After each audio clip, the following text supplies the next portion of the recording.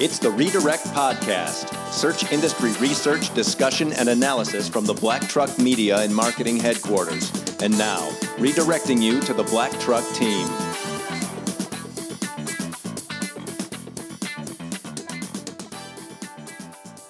Welcome to episode 61 of the Redirect Podcast. It is Friday, November 9th, 2018. I'm Jason Dodge, founder of Black Truck Media and Marketing, joined this week by Ashley and Patrick from the Black Truck team. Happy Friday. Happy Friday. Good afternoon. Pat, you smiled in the intro this time. That's great. It's great. They say you should smile when you talk on the phone. That's what they say. Mm-hmm. Well, it's snowing here. It's snowing here in Michigan. We're just going to jump right past that. And so the winter weather is here now. We are well into Q4, wrapping up 2018. I think a lot of people have their eyes set on the end of the year. Man, if you're a business that does a lot of commerce between now and the major shopping holidays that are Christmas, and don't have your stuff together, we've definitely talked about that on the previous episode of the Redirect, and have some great content out there on our blog. If you're wondering how to get kind of squeeze every ounce out of your certainly your paid search campaigns for the holidays, go back and listen to a previous episode of the Redirect. Check out our blog. We got a bunch of great insights there, sharing a bunch of other newsworthy things. So it's been a couple weeks actually since we actually officially sat down and recorded. Not that we haven't produced any content. We've just been busy with some other stuff. But I think there's definitely some changes that have continued to happen in the in the search industry. I think quarterly speaking, things happen towards the end of the year aren't as major, and maybe that's by design. That Google's not very interested in rocking the boat that pays them. That's just a theory I have. That would make sense. Yes, so let's not go change a bunch of things when we're making money. We'll stir it up in January, February, That's March. right. Let's not do it That makes sense. if the higher retail season. I think historically speaking, summertime is everybody's seen a lot of those changes happen. So, right. And we've covered a lot of those changes if I look historically, summer months. So. But one big change that I want to talk about, there are some new changes that are coming to the Google Ads platform. I will still continue to call it AdWords through December 31, 2018. January 1, I think I'll officially start to actually adopt Google Ads. Can I step on your toes or something if I hear you say it wrong after January? Yes, absolutely. Okay, perfect. Yep. So new change is going to come, and this one I'm actually excited about. We've complained about the interface when we were testing it in beta last year, but we're fine with the new interface now. But new changes are coming in the form of position metrics. And this is something that is going to be super helpful to us. Anybody who's heavy into managing Google Ads should be excited about this. See, we've had a lot of data available to us for some time now that allows us to see, say, an estimated top of page CPC or above organic listings. That doesn't mean you're the top of the page. That means you are right above the organic listing. That's all competitive data that's been available to us, which I have a sidebar on that one about the top of organic that I'd like to talk about. Like if you ever really wanted to help somebody understand what a top position might be worth, and you're running Google Ads, it's pretty easy to give insights like, well, if we were to bid on it and to be position one organically, you could, it's a close second, right? You could pretty much tell them how much it's going to cost, right? How much how much that's worth. Right. So little sidebar pro tip there. But the problem with ad positions and understanding where ad positions are with ad reports is the way they currently exist, is they're not overly accurate. You'll see metrics that tell you that your ad ranks an average of 1.3. Well, what the hell is that? Does that tell me that like a third of the time it's 1 and the other time it's position 2 and it bounces back? Obviously the signal is it bounces back and forth and probably sways more towards position 1, but there hasn't been anything that's really accurate to tell Help us. explain it. Yeah, management-wise, where it's at. Which then, if you're doing kind of honest, transparent reporting, makes your job even harder. And then when you're trying to determine if you want that top spot or not, based on a cost per click or what your budget is, it's just, you really don't have enough clear data to make that decision. So some changes are going to come, and what we're going to see are, I will call it four different segments that you're going to be able to see. These are all primarily, there's two of them that are percentage of, and then there's two that are impression share, if you will. So similar to the competitive metrics we see, like what's the overall impression share you have with an ad or with a campaign or with a keyword versus impression share loss based on budget or rank. So take this data that they're going to provide us with, match it up with that, and you've really got a compelling story. So first, impression share. So a percentage of absolute top. So this is what most people think of as a position 1. This metric is going to show percentage that your ad impressions are shown at the very first ad above the organic search results. Okay? So that's the absolute top. They call it the absolute top. The top is the percentage of your ad impressions that are shown anywhere above the organic search results. Then we have search absolute top impression share. So the impressions you've received in the absolute top location that's above organic results. And then the search top impression share that you've received in the top locations above organic search results. So clear as mud, right? Right, my eyes started crossing. Exactly.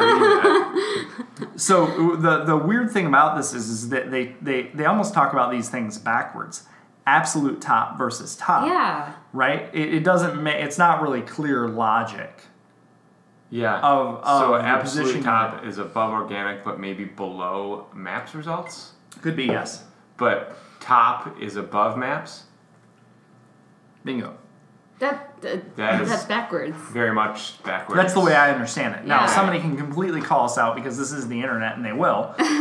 But yeah, it really is kind of some screwed up languages. So I'm going to take a cue from Search Engine Land, and Ginny Marvin did a great post this week on it. And really, how do we use these? And what she says is the two impression percentage metrics show when and where ad impressions display above the organic results. Okay? The two impression share metrics show the share of impressions that were eligible for top of page impressions above organic results. So what she's saying is if you're using the average position to bid to a location on the page, Google suggests using the new impression share metric to achieve those goals. So instead of saying, I want to bid to position, now you're saying I want to bid to impression share, if you will. Because just because you say you want to bid to position doesn't mean you're always going to win it. Right. Huh, interesting. Yeah, That's yeah. just a different way of thinking about it. Totally. Yeah, It's kind of a jacked up thing, actually, if you think about it. I mean... It's weird that Google would want to change such major things like that. Well, I think it's their kidding. way of trying... I I'm mean... being sarcastic. You threw me. You got me. /S. There should have been that. I think it's their way of trying to provide more data. Now, whether or not it's actually helpful or more palatable, I don't know. In my opinion, we've been able to see whether or not you were above organic search anyways. Yeah. And we've been able to kind of read between the lines. Now they're just being upfront. So the data, what I'm getting at is that data's always been there. It just hasn't been called out. Right. You've been able to figure it out. It's not very apparent. Right.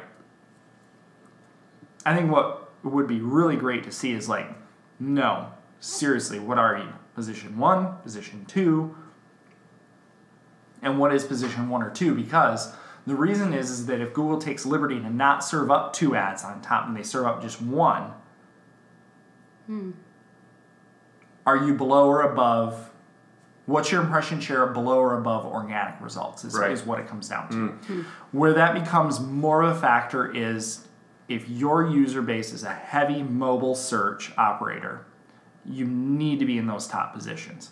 You need to be, and I shouldn't say positions with an S, plural. You need to be in the top position, especially if you start to understand that there's more competitors in the space, or there's only one ad slot above those results. Case in point, Pat, to you, map results. You need to own the top spot there. Right. I was just reading an article from SparkToro that was talking about click-through data from JumpShot and how I don't recall the exact figures, but how on mobile it's like over 60% of searches on mobile results have a click on an ad.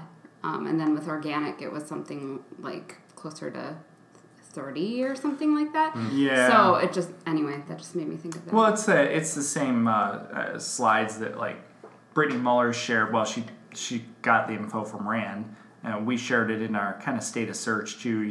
Where marketers spend the majority of their budget up there, meaning up there being paid search, while the majority of people click down here in organic results. We should flip that model around. The problem is it's the cost per click, right? As we get to the end of the year here, we can see it in our modeling that in terms of share of impressions or what the impressions look like based on industry, the average cost per click is probably about 10% higher. So, that cost is going to go up.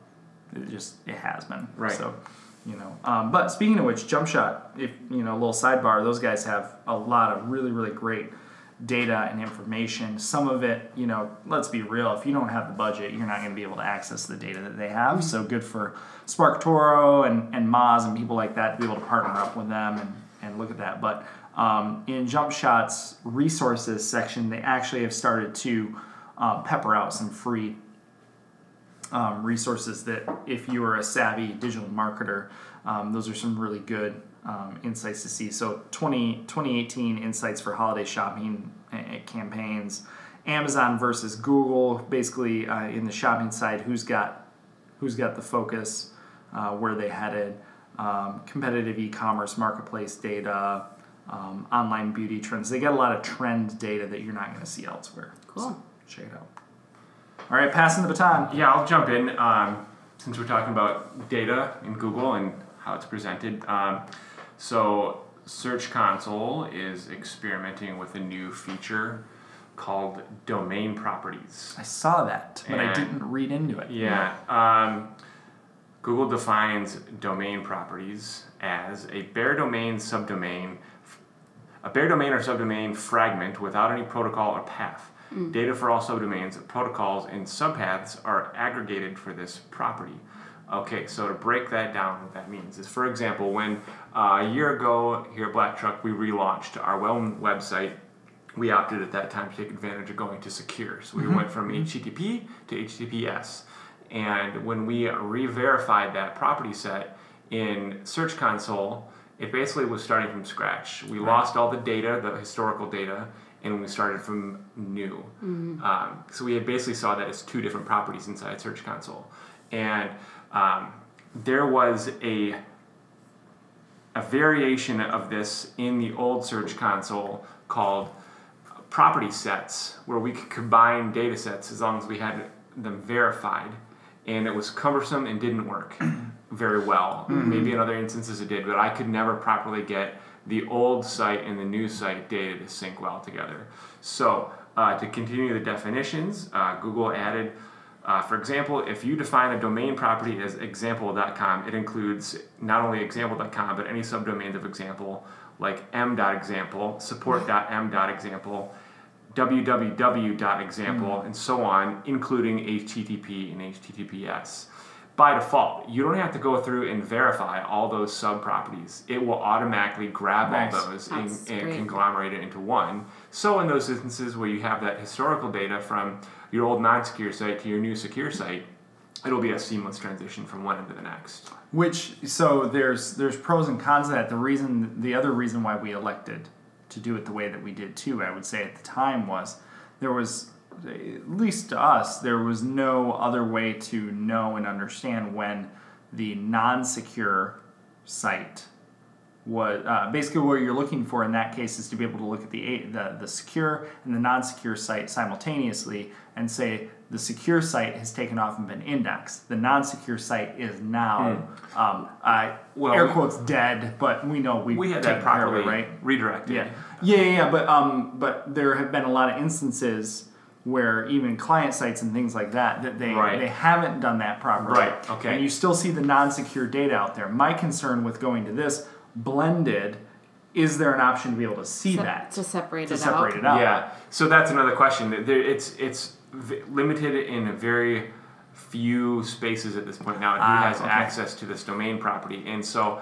that when I was reading this, that was my big question too. Is when I'm looking at these data sets of keyword phrases that were sought out in there as impression data. Is this impression data coming from like the support page? Is this coming from the www or the secure versus non-secure? Where is this sourcing from? Is there going to be a way for me to know?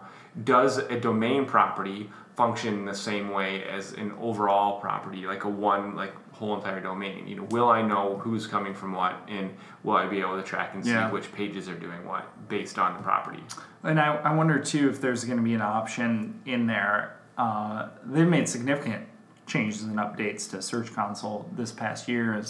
The other one's hreflang for when you're targeting different languages and stuff like that. I mean, really, Google's going to view that as a separate site. So technically speaking, you should have another instance, another build of Search Console to be able to track that and target the country that you are and see how it's doing. Versus say your main.com, your main US. If it's .com / EU or .eu or whatever, it's technically a different site. You should track it. So I wonder what happens when you can you blend it? I would love to see it where it was like, I don't know. I'd like to see it a lot more robust than it is. So in there, and that's everything I've ever read about the new Search Console is that they're slowly bringing stuff in. It's borderline unusable at times. Are you right?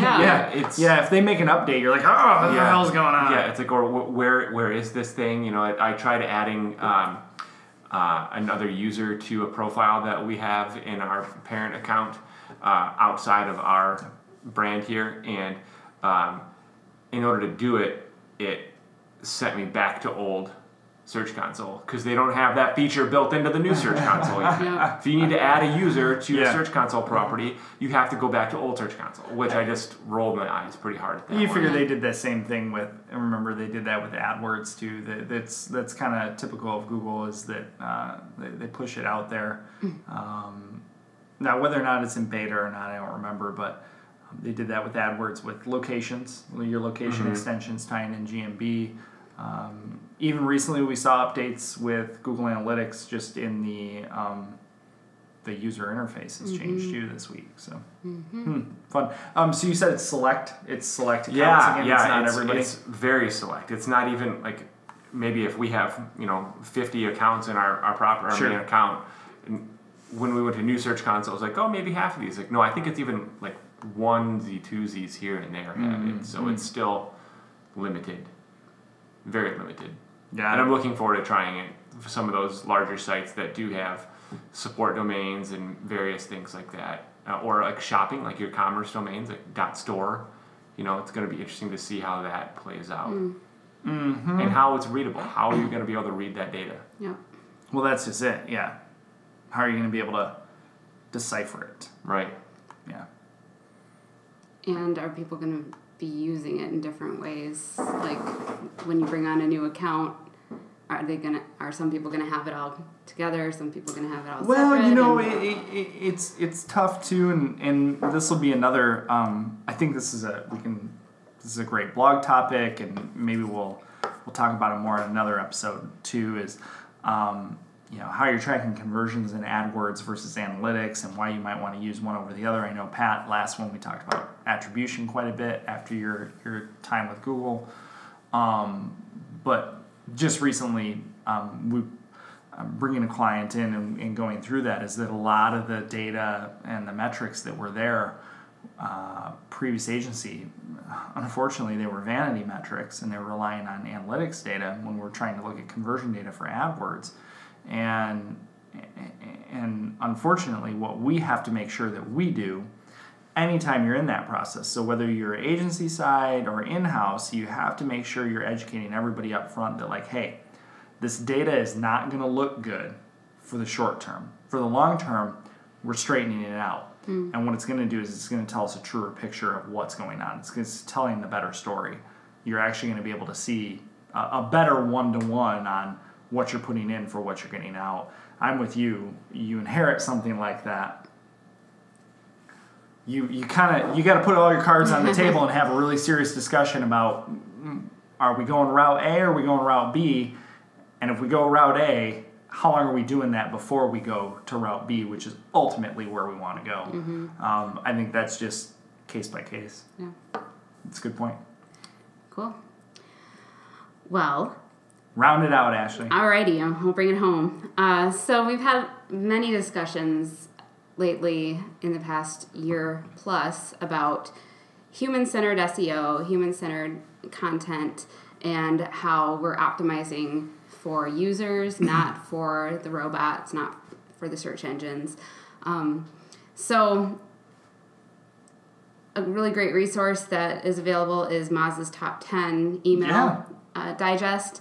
And there was a piece linked there in the most recent digest. That was an interview from Grade.us, which is a review platform, I believe. It was an interview with Marie Haynes. And something that stuck out to me from it is not what I quoted earlier in The Office, but a different part of the article. You're not going to quote that? Well, I can throw it out there. It's not what I want to discuss, but she basically said that link building is a waste of time, which, we could do a whole podcast talking about, picking that apart and arguing both sides. But what stuck out to me from it is she said for her prediction for the future of search in 2019 is that we're going to see a shift away from link building and towards authenticity. And she also stated elsewhere in the interview how she believes that many of these ongoing algorithm changes that we're seeing in Google, which it appears, and people are kind of still freaking out that there's these algorithm changes that are still rolling out, maybe as recently as end of October, beginning of November. But she believes that many of these are in direct relation to what's in the Google Quality Rater guidelines. And a lot of those guidelines are related to creating a more authentic presence online, really. So, well, yeah, doesn't it make sense? I mean, I think it's easy for us to sit here and say, duh, right? And that's in all respect to Marie and her practice. I think she's a phenomenal person, and the information that she's willing to share is really great. Actually, she has one of the best, I think it's paid, newsletters out there. So if you don't have time to dig through the data yourself, you can subscribe and pay to hers, and she'll give you that. You get a little plug there, but I would sit here and say, well, of course it does, right? I mean, it's very easy to put two and two together. You see the types of sites that were impacted by the latest algorithm, and looking to be more of an authority in those areas from a content perspective, but then back up to this summer and go a couple layers deeper and look at the technical side and the push for structured data. So it was almost like the technical piece came before the human side of it, if that makes sense. Yeah. So the crawling of it came before the content side. That could be full of shit too, but yeah, I don't know. I just it might sound kind of like a buzzword, or but just the concept of authenticity. It just, because I think the reason it sticks out to me is because in the history of SEO and how it has been manipulated over time. You know how we talk about it, you give SEOs good things and they'll... We can't have nice things. So just how SEO has been manipulated in the past to become inauthentic, but there's constantly changes towards making it more authentic and more of a human-centered industry, if that makes sense. So, I think it makes sense. It's Yeah. the way everything is headed, and we're trying to live an authentic life in a very inauthentic world, you know. So it's True. It's I don't want to say it's a pipe dream, but we can just keep doing what we're doing, and you know, we here in this office sometimes say we're just trying to make the internet better, you know, and that's all we can do is try to slowly build that up, and this authentic, human-centered lifestyle, or not lifestyle, mantra maybe Sure. is the way I think all the things are going to need to go. Yeah, you know, I think you guys are absolutely correct in it, and Marie is too. I'd get behind that theory 100%. That, you know, we're not going to talk about politics and all that stuff and how it's changed, but really, you know, media in general. We've been so inundated with media over the past, 15 to 20 years in different channels that really at the end of the day, there are a lot of people that are looking to disconnect. But you're still going to rely on the internet to get answers. You're still going to rely on the internet to find out who you need to contact when you need that root canal, who you need to reach out to get your leaves picked up, you know, that type of thing.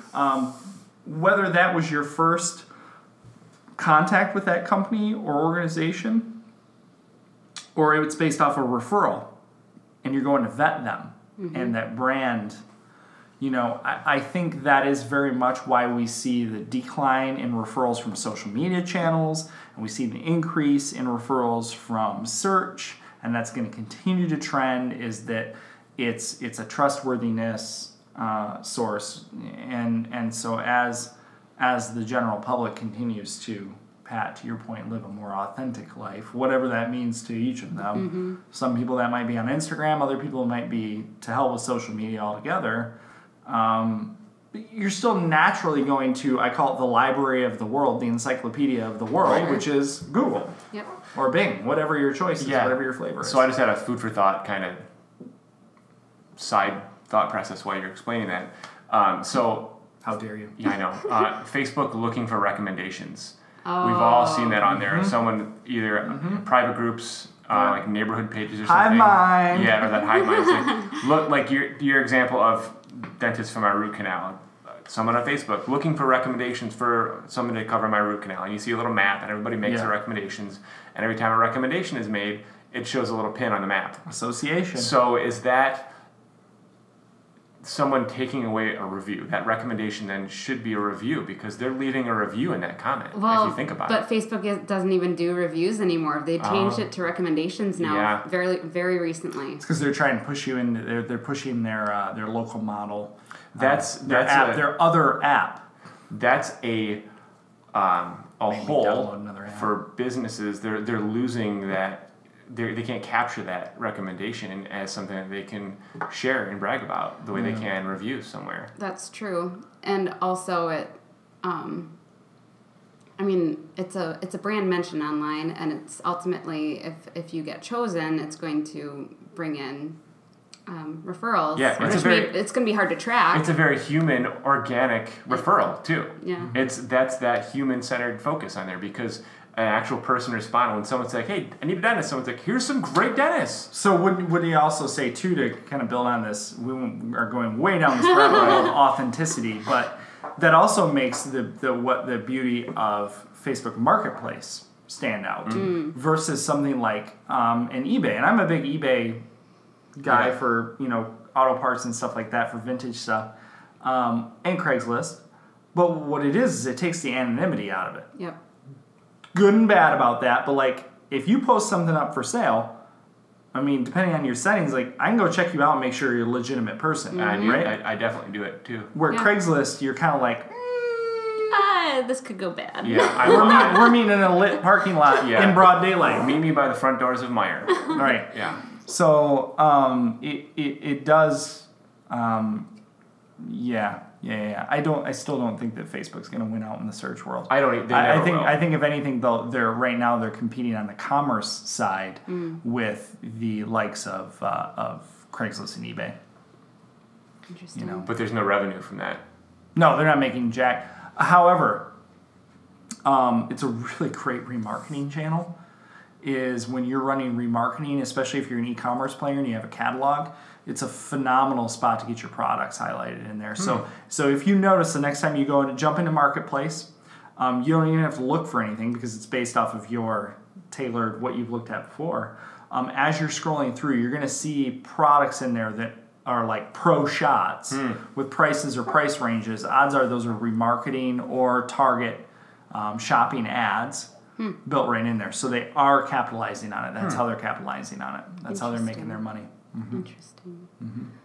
So Well, yeah. So we railroaded that We did. But I wanted to, I didn't really have much to run with. I just wanted to open that up to discussion. And I think it's just interesting when we think about kind of the origins of the search world and how things have evolved over time. It used to be really, not rudimentary, maybe, because like you would put in a keyword or like the search engines would only rely on links to, validate sources, credibility or what have you. So just thinking about that shift over time and where we are today and how we as SEOs have the potential to help shape what that continues to look like. So, well, and why wouldn't you want to be an authoritative source? Why wouldn't you want to provide that level of detail? Well, authoritative versus authenticity too, which is a whole but if you're talking about it to not game the system, meaning you possess the knowledge. Yes, there's the bad side of it, right? Of like, oh, let's create this content because we can rank for it and we don't even sell it, but that's the bad stuff. The good stuff is no, you manufacture boats and you possess the knowledge after 50 years of boat building and manufacturing to talk at this level. You are being authentic in your craft and what you're doing and what you're talking about. You know, I think the same could be said for us. When we're generating content, whether it's on our site or off-site for, a publication or something, it's not BS to game the system. First and foremost, we're not approaching it, and maybe we're wrong in that thinking, but like, we're not approaching it from like, oh my God, we're going to rank. No, we're approaching it from, hey, other people need to know about this. Now, maybe you start to apply some keyword research and some logic behind it, and yes, it has the potential to rank for certain things, but if you go into it with the logic of being, these are things that we are very much an authentic resource for, and have the detail to talk about it, I think you have that's a whole different ballgame you're playing in. So, yeah. Good. Cool. Anybody else? You guys are good? Yeah. All right, cool. Well, we covered a lot of topics, more banter. Check out previous episodes if you haven't already. Again, if you need those quick holiday tips on maximizing your PPC campaigns. Otherwise, until next time, good luck. This has been the Redirect Podcast. Check out the show notes at blacktruckmedia.com and add us on iTunes and Stitcher.